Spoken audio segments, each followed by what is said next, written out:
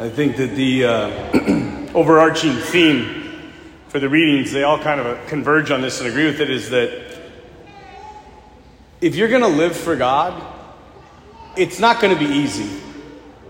I think it's the book of Proverbs. It says, if you prepare to serve the Lord, prepare for a battle. Prepare for war. And then you have Jesus in the gospel saying, deny yourself, pick up your cross, follow me. And you know what I find interesting is we respect the heck out of people that are incredibly selfless.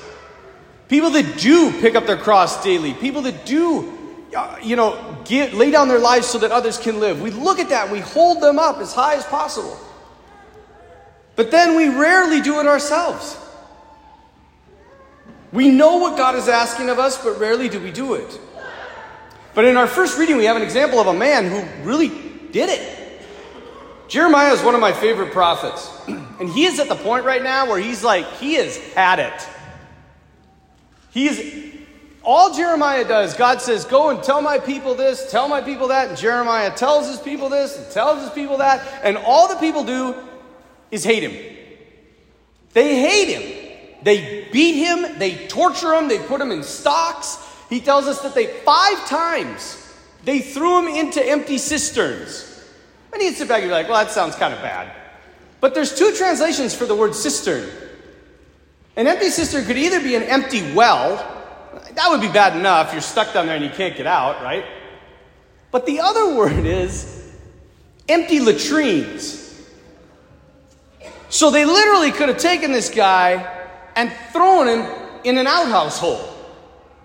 And this is the man that sits back. He's like, God appointed me to the nations to go and bring truth to everybody. And now I'm in the bottom of a spiffy biff. Like, Lord, what the heck? You asked me to do this. I did it. And every time I do it, everybody hates me. Why do I keep doing this? And then I think he even says with a little bit of anger in his heart, that line that is the first line from the reading. You duped me. You tricked me. And I let myself be tricked. I don't know if you feel this as a Christian. I feel this as a priest sometimes. Man, sometimes when you go up against major things in a parish or at the school or with the diocese, I'm like, what the heck? I'm working for you. I thought this was going to be better. I don't know why. There's a big cross in front of me. You tricked me. And I'm like, no, I'm just an idiot. And the same with Jeremiah. But then Jeremiah has this memory. He remembers that he was appointed to be a prophet. And he says, even if I try to stay silent, there's a burning inside of me until I speak. And I felt that too. I don't want to talk anymore, but then I have to. Why? Because if nobody talks, there was a philosopher, and he had this line. He said, the only thing necessary for the triumph of evil is for good men and women to do nothing. That's the only thing that evil needs, is for us just to do nothing. And so there's this burning inside of me I want to speak. But it's hard because no matter how much I speak, either people get angry at me or they don't do it. And then I got to deal with myself. Jeremiah had a very, very difficult life. A little show and tell today, okay?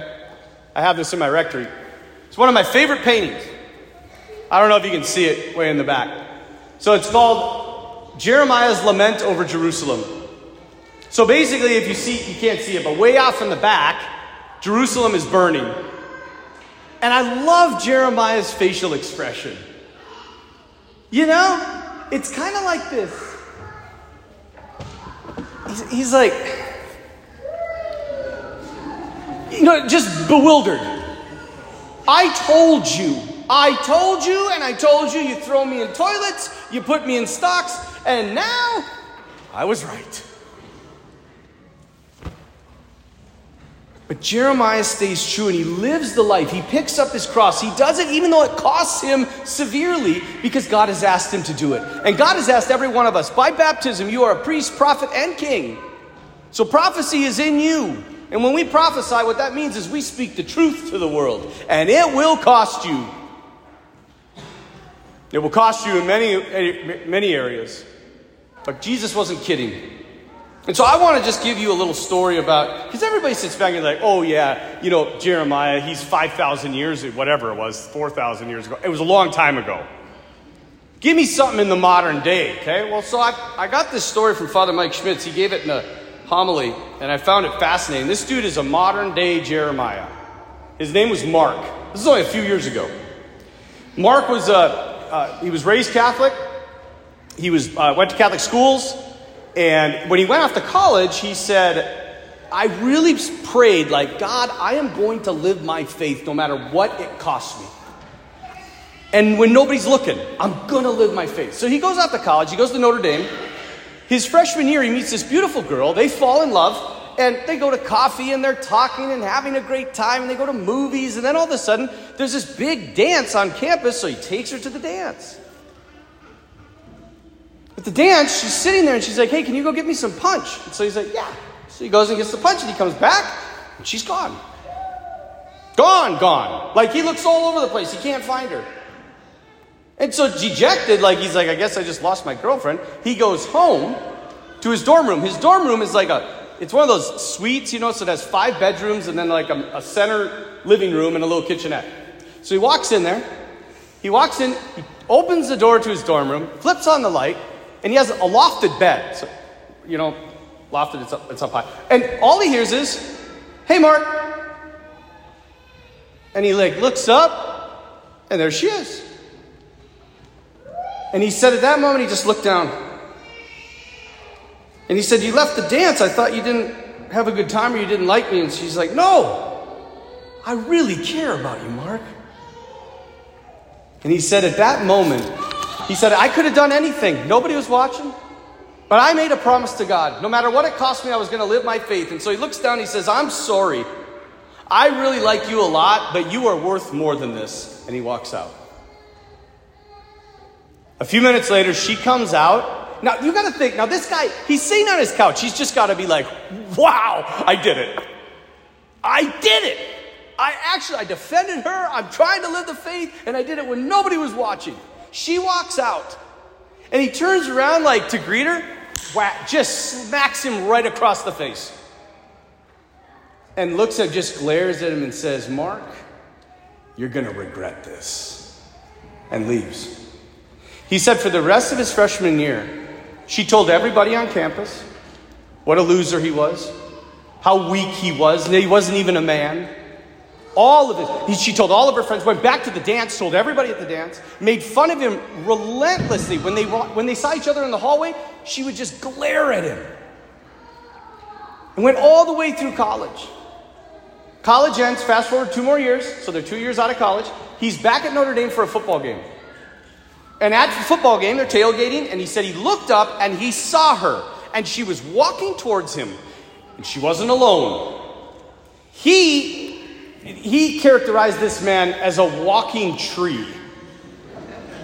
He was just a monstrosity of a guy. Later on, he learned he was a Navy SEAL. So he's walking with her towards them, and he said he leaned over to his girlfriend, and he's like, I really love you, but I think I'm going to die. Because he didn't know anything but her anger, right? She gets about 20 feet away and starts running and jumps into his arms. Can you imagine the confusion of this man? You hate me and now you're hugging me. What is going on? And she says, Mark, do you remember that night freshman year? And he's like, yeah, I do. I will never forget that night. Thank you.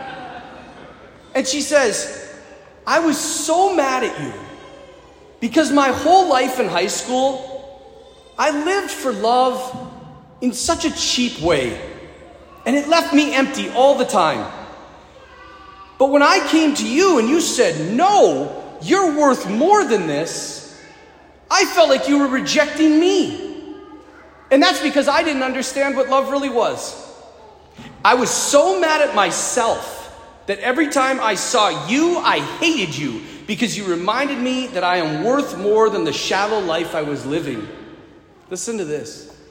From that night until the night I got married, I remained chaste because of what you said to me. And this massive tree man steps forward, and as Mark said in his own word, extends a branch.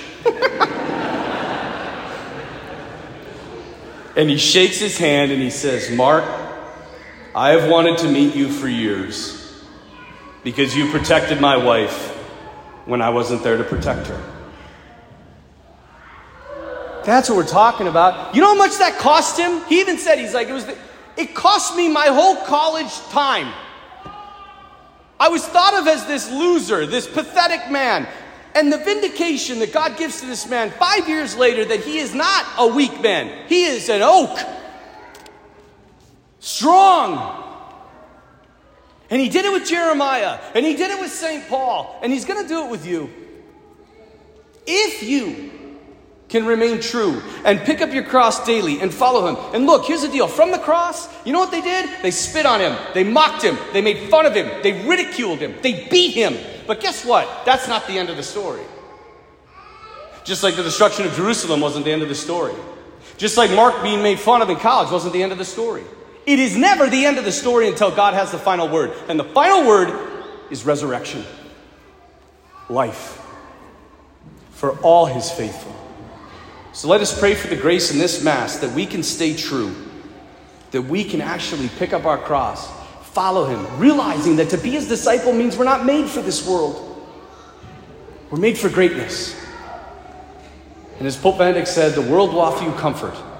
But you weren't made for comfort. You were made for greatness.